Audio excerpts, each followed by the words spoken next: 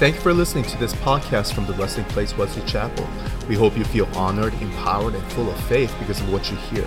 And we would love to see you at our gathering soon. For more resources like this, head to trpfamily.org. All right. Have you guys ever seen the movie Gladiator? It's an old movie. For you young people, this was like 20 years ago. Russell Crowe. It was one of my favorite movies. Okay, when I recognize, I say I have a favorite movie, please understand I'm not recommending it because sometimes there's violence and it's not for everybody. One time I talked about Superman when it came out, and I was like, oh, it was awesome. And there was this parallel with the Holy Spirit, and this father heard it and goes, oh, I'm going to take my kids, and there was some violence. He was like shocked because he thought if a pastor recommends it, it's good for everybody. It's not. Just use your discretion. Okay, so Gladiator, it was a very violent movie. I would just say that it's not for everybody. But it was one of my favorite movies because if you remember, the protagonist, right, was the gladiator, Russell Crowe. What was his name? General Maximus Meridius, right? Oh, and the first 10 minutes was like, oh, it was awesome, if you like violence. Again, not everybody likes violence. My wife can't watch it. But there was a scene where this general is walking, preparing his men for battle. And as he's passing, all his men stand and salutes and waits. And he says, strength and honor. They say strength and honor. Wherever he goes, you see the respect that they have for this general, because he was a man of authority. And it was like, he was so attractive because he was such an honorable character. And even when later on in the movie, and this is not a plot twister, but you know it, he's a slave. And he's forced to fight. And even among the slaves, people followed him. And they too started saying, strength and honor, strength and honor. And it was their greeting, but I felt there was such attraction. There was something so cool about men of honor. Such character of one who has a strength and honor. We either want to be like them or want to be led by them or be with such people of strength and honor. You guys know what I'm talking about? So the question then is, I believe God gives strength and honor to some people. To whom does he give strength and honor? I see in this room men and women of strength and honor. But if you wonder, how can I get more strength and honor? Why or to whom does God give strength and honor? I want to give you a couple of points from our scripture.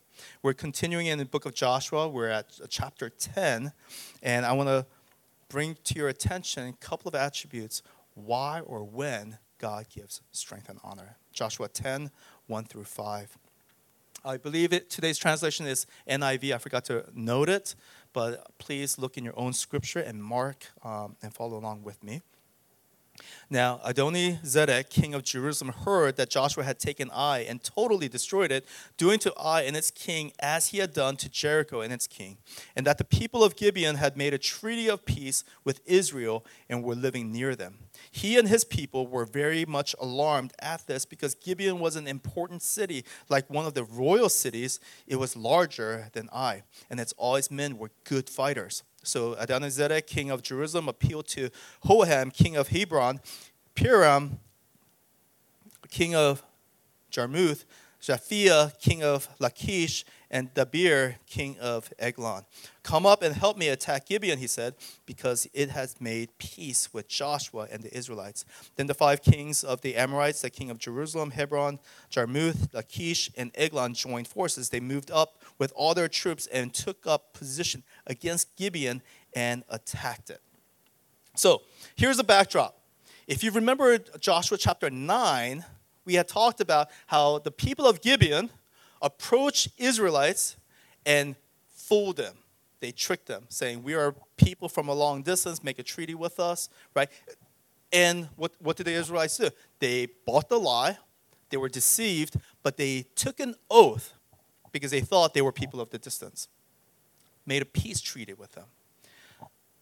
And when you swear by something, you swear by something higher than you. And they swore by God's name.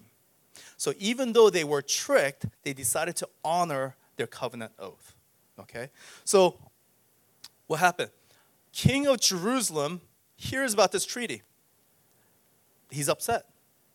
Because if such city like Gibeon would make a peace treaty, surrender themselves as a servant of Israel, the oncoming attackers, what does that mean for all the other cities that they're going to come? You understand? It's like they're setting an example. And so they want to set an example. If you're going to be friends of our enemies, you're going to be our enemy. And so now this king wants to teach them a lesson. 5 kings unite, make alliance to attack Gibeon and teach them a lesson. Okay, so we come here, and then Joshua 10:6 through 10. Then verse 6. The Gibeonites then sent word to Joshua in the camp of Gilgal, "Do not abandon your servants. Come up to us quickly and save us. Help us, because all the Amorite kings from the hill country have joined forces against us." So Joshua marched up to Gilgal with his entire army, including all the best fighting men. The Lord said to Joshua, "Do not be afraid of them. I have given them into your hands. Not one of them will be able to withstand you." After an all-night march from Gilgal, Joshua took them by surprise. The Lord threw them into confusion before Israel, who defeated them in a great victory at Gibeon. Israel pursued them all along the road going up to Beth Horon and cut them down all the way to Azekah and Makkedah. All right. Their names are tough to pronounce. Korean names are like monosyllabic. It's like one syllable. It's so easy. All right. Hebrew, something else.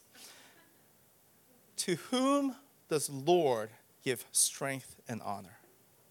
The Lord gives strength and honor to those who honor his name. I want you to know that. To those who honor his name, he honors. He strengthens. He empowers. He fights the battles along with them. If you remember this oath that Israel took, we talked about this a couple weeks back when we looked at Joshua 9. If you got cheated, if you got lied to, it doesn't feel good. Nobody likes being scammed, deceived, tricked, fooled, because you feel like a fool. And our natural instinct is to get them back or not honor whatever agreement. This is why attorneys make a lot of money. It's like people talked about something was hidden, something didn't really imply what they originally claimed, and so the attorneys fight about it. That's the natural tendency of the world. Joshua could have easily used this as an excuse to say, those tricksters, I don't like them. Let them be. They'll be annihilated. There'll be history, and it was as if it never happened.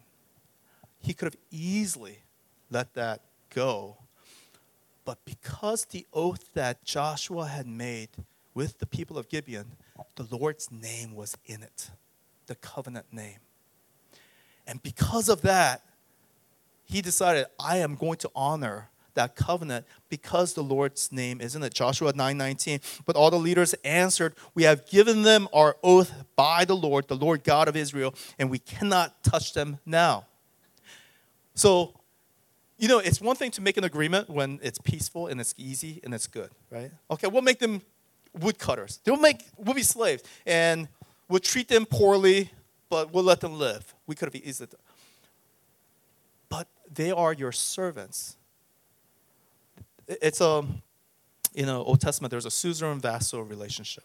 Okay, it's a master-slave relationship. It is the one who owns and has the authority. They have authority over their vassals.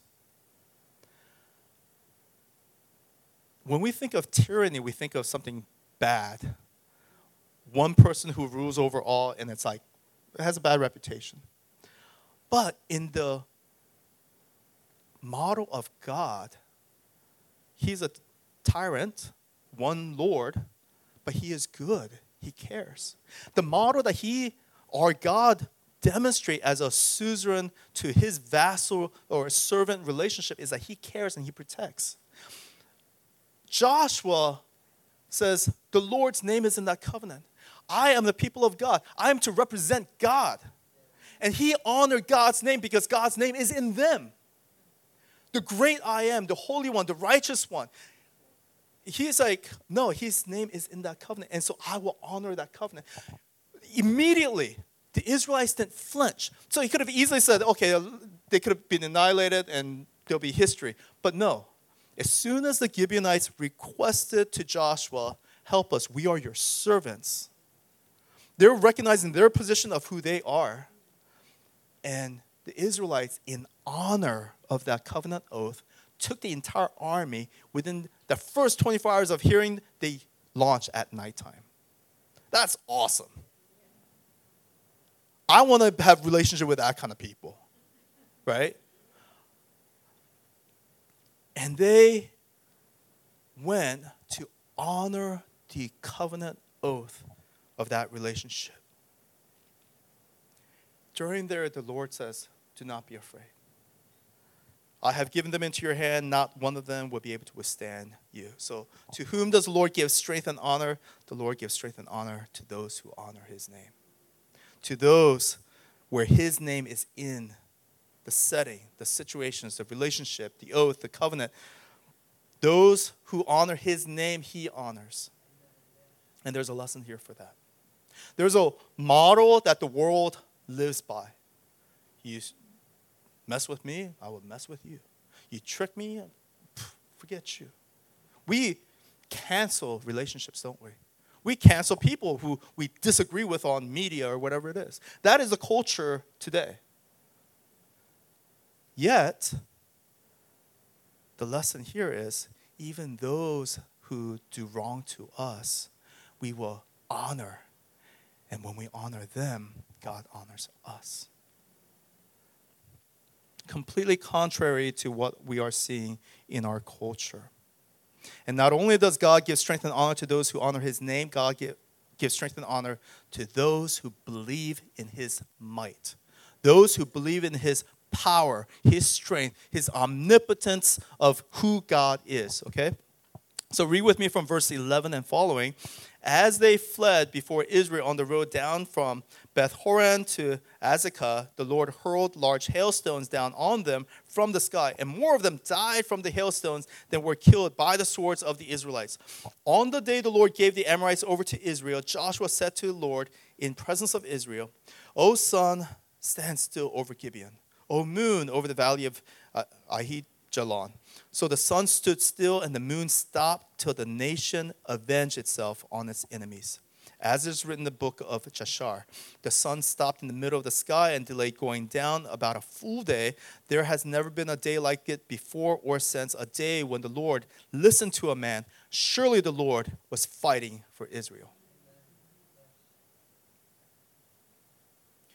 So Joshua left that night to catch them by surprise in the morning. His enemies are in turmoil, confusion, and he's attacking them. They're winning. But Joshua recognized, I need a little bit more daylight. You understand?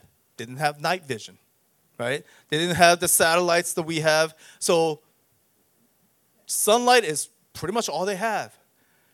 And so he threw up a petition. Simple request. Oh, sun, stand still. Simple. Supernatural, requirement. Simple in words. And, here's a logical side of me. Oh, Joshua, you fool, right? It's not the sun that moves. It's the earth that rotates. You don't know what you're talking about, right? But it didn't matter what Joshua knew or not knew. It is not, we might have better education about our solar system. Big deal. But it's a simple request of the servant who knew God. He didn't look at the impossibility of the sun being still or the earth to stop rotating. He just believed in God. And he lifted that simple request, and the Lord listened to that impossible request and did it. How crazy is that?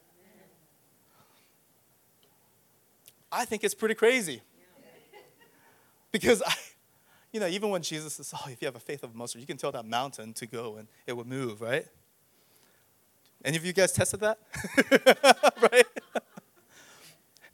Okay, somebody must have did it because there's no mountains in Florida. So it's just flat. Anyways. They all moved, right? But get this, Joshua believed in the Almighty God and his power. Why? Was he that dumb? Or did he know something that we don't know? I believe Joshua saw things that God can only dream of. Remember when he was young? He saw fire coming down from heaven, destroying his enemies. He saw a pillar of fire at night, pillar of cloud by day. He saw the plagues destroying his, Red Sea splitting, walking on dry ground. And he saw that multiple times, Red Sea and Jordan River. He saw miracles. He knew the Almighty God was God of the heavens and the earth. There was nothing that was too difficult for him. Whoever they believed in, the other gods, and if you look at the 10 plagues, they worshiped false gods, and God, in that plague, demonstrated he was God over all of them. He was teaching them a lesson of who the Almighty God was. Joshua knew that. He knew that miraculous wafers, manna from heaven, 40 years, feeding the millions of people every day. Sandals, clothes, don't wear down. That might be bad for you ladies who might like to shop, but they don't wear out. You don't need to buy anymore. All right.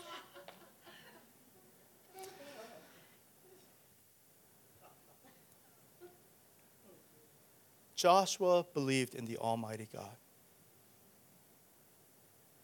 And because he believed in the Almighty God and his power, he was able to request in faith, and God heard him. He gave him strength and honor because of his petitions.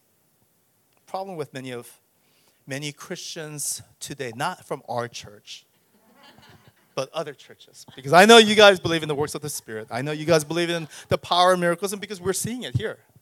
And if you are new to our church, we're seeing miraculous powers. But there are people who are recognized to be very intelligent scholars in our country, around the world, with many, many letters on their business cards, with many prestigious titles under their names. And people look to them as an authority figure. And what they're saying is, God had to do miraculous powers back then because they didn't have the technology and they didn't have the Bible. This is what they're teaching.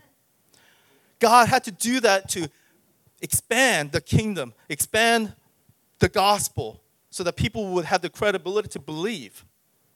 But after the Bible was given in the 4th century, he doesn't have to do that anymore. That's what they're teaching.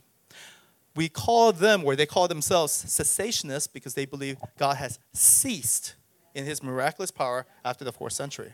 Now, they make a very intelligent-sounding argument, but let me tell you how foolish they are, because it only takes one miracle to dispute that theory. You guys understand? Only one miracle. If God really stopped back then, and he doesn't need to, it only takes one miracle. And I can tell you from my personal experience, my personal family, personal friends, how many miracles I have seen with my own eyes. I have seen limbs grow. I broke my nose 3 times and got healed instantly after 14 years. Allergy I had suffered for decades, instantly healed. So many miracles I have personally seen and experienced. Last week, while we were gone, I heard Bruce got healed. People asked me, hey, did you hear about Bruce? And I was like, My immediate thought was, I know he's been suffering in his back. My heart dropped like, what happened? Really? It was like, what you hear? And then to hear that he was like dancing and worshiping because he was healed. Hallelujah. That's the God I worship. Here's what I'm saying. There are people who believe the God of miracles, and there are people who don't. The people who don't believe in the miracles say things like, I don't believe in miracles, or I don't believe God does it anymore because we don't need it, and I don't see it. Why is it that they don't see it, and people who do believe see it, and over and over and over? Do you guys understand? Why is it that people who say it doesn't happen don't see it? Is it faith? It's not theology. It's faith or lack of faith. Because they don't believe, they don't request, they don't seek it, they don't see it. I would tell you that, when we were in Denver, we bought a foreclosed home. It was a fixer-upper. It was horrible. It was, in hindsight, being 2020, our church members, when they helped us move in, they were like, you're going to live here? It was bad. But, it was one of those projects that as we were living, we were updating. Well, one project, and this has come from my cheapness, we had to overhaul the kitchen. The stove was really old. It had a downdraft, and I could not find a used stove that I could find to fit, except just regular stove. So here's what happened. I couldn't find the one that had a downdraft. So I was like, if I can't get a downdraft, why do I put a hood above it? But it's an island, and they had a new stainless steel looking one. It was like really nice. I was like, I'll do that. That's a brilliant idea. Which meant I had to go up into the attic to drill holes, install, and all that. But the place exactly above that stove was the roof rafter was like 2 feet. And if you guys ever been to the attic, it's like 2 feet. You're crawling, and your face is close to insulation, and it's like it makes you sneeze and itchy and horrible. So I'm drilling the hole, marking, and I'm crawling in between two rafter and balancing it, and I can't breathe because of my mask. And in frustration, I sat up, like, oh. You know exactly what I'm talking about. So in that 2 feet space, the nails are sticking down from the roof, right? And the nails, boop, and I came down looking like it was Halloween. And Sarah saw the blood coming down my head, and she freaked. She about lost it. She said, why are you doing this? Hire somebody. This is not worth it. This house is not worth it. Why are you doing this? You can't do it. She said, and this is the Korean style, the more they care, the more they nag. Okay, and so she cared for me so much that she was saying all kinds of things, and all I heard was, you can't do it. Didn't matter what others she said in care and love, all I heard was, you can't do it. And I just stood there, I'll show you what I can do. You guys understand? Okay. The moment somebody tells me I can't do it, I have to prove that I can do it. The moment you say I can't, I will prove. I will show you how wrong you are.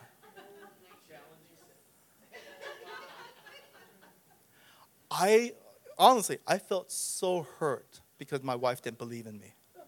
There was a heart behind it. I recognize now. The heart behind it was that she cared for me so much, she didn't want me to get hurt. I get that. But all I heard was, you can't do it. And I felt so disrespected, right? Can you imagine? We say we worship God, and we say, you can't do it. God, you're retired. You might have been all-powerful then, but that was 1,600 years ago. That's what the scholars are saying. And they're the ones who have authority over me because I believe in them.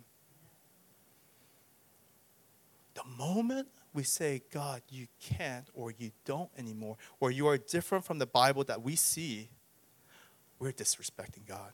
That's not honor. That is not worship. That is coming against the very nature of God that we say we worship. Sometime after that, I had a similar situation. I was at my sister's house. Yes. It came out well, and I proved right. Come on. So I was at my sister's house, and her husband's not handy. So something was broken. I forget what it was. And immediately I had fixed something like that in my house before. So as soon as she said, oh, this is broken, and I was like, oh, I can fix that for you. And that was my heart, right? As a brother, I can help. She goes, oh, you can't do it. The moment she said that, something triggered in my mind. Because my heart was to give, to support, to serve. But when she said, you can't do it, my immediate reaction is, yeah, you're right. I don't know what I was thinking. I can't do it. And I didn't fix it. And she never got to know whether I could or could not. Because she started the premise, you can't. And I said, sure. Whatever you say. It was a self-fulfilling prophecy. In the same way, in our relationship with our Lord, I think what we believe is a self-fulfilling prophecy. God, you can, because I know you can. I know you did. When we believe to that, you're the same God yesterday, today, forevermore. A God of the 2,000, 10,000 years ago, you're still the same. The Holy One you are. You are the immutable. When we believe that, God says, you know who I am. We say anything different, that is dishonoring and disrespecting the nature of God. The Lord gives strength and honor to those who honor his name and to those who believe in his might. Let me tell you why that is so important. And this is not about having the right answer to right theology, academic mindset. That's not what I'm talking about. There's a practicum of what we believe and how we will live based on what we believe. Honestly, I can't imagine the Christians who believe God has ceased in his power, ceased in his activity, ceased in his involvement with his people. Because where's the hope? Really, that's my real question. Where is your hope? Because if you have ever gone through a life situation where it was tough, and if you have not experienced the tough, serious hardships in your life, live a little. You will. Everybody. We will go through times when our job needs a miracle. Our marriage needs a savior, and you're on the rocks. Your business is ready to die. Someone we love is in a critical care. There's going to be a situation when we need a supernatural miracle, and you need hope. If you don't have hope, what are you going to pray for? What are you going to ask for if you don't have hope? If you believe God doesn't work the miracles today, well, all you have is what the doctors and what the situation, what you can do. It's in the natural. But I believe in a supernatural God. I believe a God who listens to his people. I believe a God who is involved in his life. I believe in Jesus Christ who came down and says, I love you so much that I would die for you. And death could not hold him. He went down to the depths of hell to come back because the hell could not hold him. That's the God I believe. Nothing can stop him because he is the Almighty. That's who my hope relies on. And there is something to be said about faith from our personal experience, okay? And our faith increases as we give God more opportunities and see him work in our lives. I have had a lot of injuries. I don't know why. Maybe it's like going in the rafters and doing stupid things. But I've had a lot of injuries because of sports, and this is legitimate. My wrist, I can't even count how many times I've hurt my wrist, sprained my wrist, put it on a cast or splinter, all that, from wrestling, tennis, martial arts, you name it, I've heard it. So many times that I remember there was like late 20s, it would go out on me easily. It would just, I would serve in tennis, but the angle, it would just snap out. And it would snap out, I had no strength. Like I had to put on a splint, I couldn't even pick up things. You guys know? So it would just go out on me multiple times, and of course, I would have a splint, and you go to the doctor enough, they know exactly what they're going to say. So you stop going to the doctor, and you just take that splint from the closet, put it on, 3 weeks off, and you do your routine. But it used to go out on me multiple times a year. During college ministry, I was on University of Maryland campus. We're doing college, and I had awesome student leaders. We used to spend like 3-4 days a week together, from discipleship training, leadership training, prayer meetings, to our gatherings on campus. Like, we were family. We were together all the time. And God was moving in our midst, like just during our prayer meetings. There was like mini revivals. So that day when I hurt my wrist and went out, so after the ministry, I said, hey guys, can you pray for my wrist? I really need prayer. I'm tired of hurting this. When we prayed, there was such anointing. I immediately expected my wrist to be like instantly healed. I really expected, but it wasn't. I was like, that's weird. I really expected God to heal me right there, but I still had the pain and it was still weak. Well, that night I went to bed, woke up in the morning, woke up perfectly healed. I was like, hallelujah. I shared that to the college ministry and like praise, and it was awesome. But I was like, that's God, right? About a year later, went out again, as it did. But you see, I was healed miraculously. So I said, God, remember that time you healed? You listened to the prayer of my college kids, right? Do that again. Instantly heal. Happened again some years later. I said, God, you're a God yesterday, today, forevermore. You did that before. It was simple as, I just said, God, heal me. And my prayers became more simple and shorter, but God healed me every time. What I mean is, I believe God is the same. I believe he works his power. And every time I had greater faith, because I believe he healed me back then, he'll heal me again, because that's the kind of God he is. And our faith increases every time. My nose, I told you I broke it 3 times. I had invited my pastor friend who does healing ministry. And he was just being invited all over the country just to healing. And here I was inviting this pastor to teach them about healing. And so, like, do your thing, that's what we do. Do your thing, pastor, because you're the guest. We're going to pay you, and, you're going to be a source of blessing. But he did a completely different, where we're just like, invite the Spirit, and he's teaching, enabling every person in that room just to pray for one another, minister to one another, and we were just getting healed. And he had nothing to do with it. He was just teaching us, and we're just doing it. Things I didn't even ask for. Like, I broke my nose 3 times. I was congested for like over 10 years. 1 nostril for the longest time.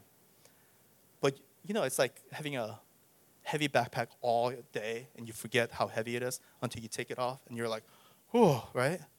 I was so used to my broken nose, 1 nostril congested all my life, that I didn't know what it was like to breathe both. But as the Lord was ministering, pop, I was like, I can breathe. I was like, oh, God healed me supernaturally. What else did he do? Well, during that time, I was praying for healing of my allergies. How do you know if you're healed from allergy? Well, the peach would make me swell up. So I went and bought a peach. And this is faith, guys. How do you know you're healed unless you test it? Yeah, right? I know. I was nervous too. Small sliver. Eating.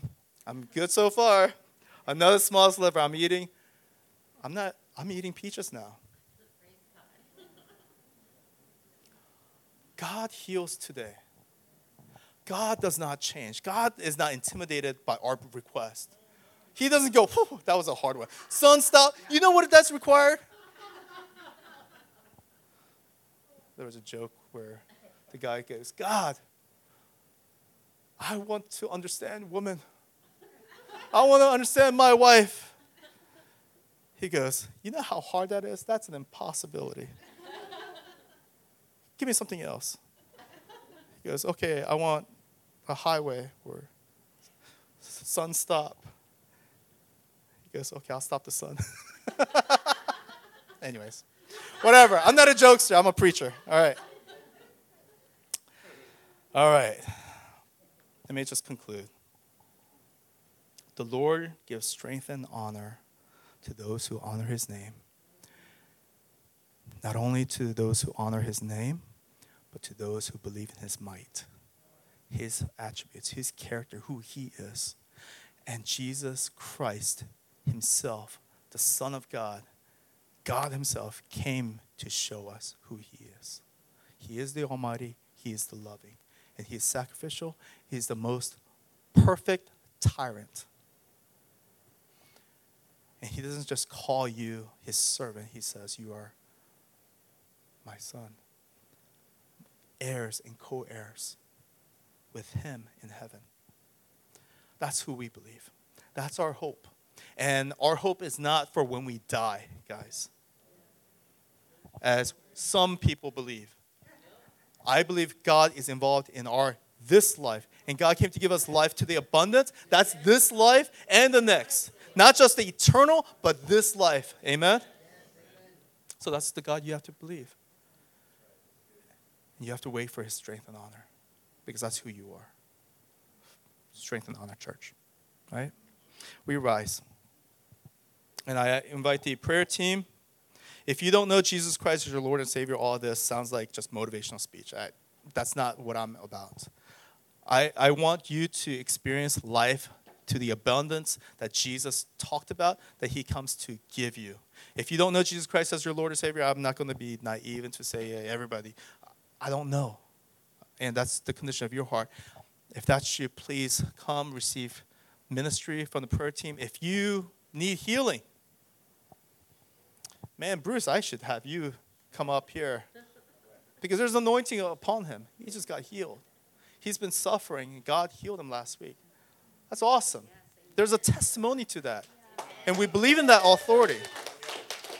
But that's who we believe. God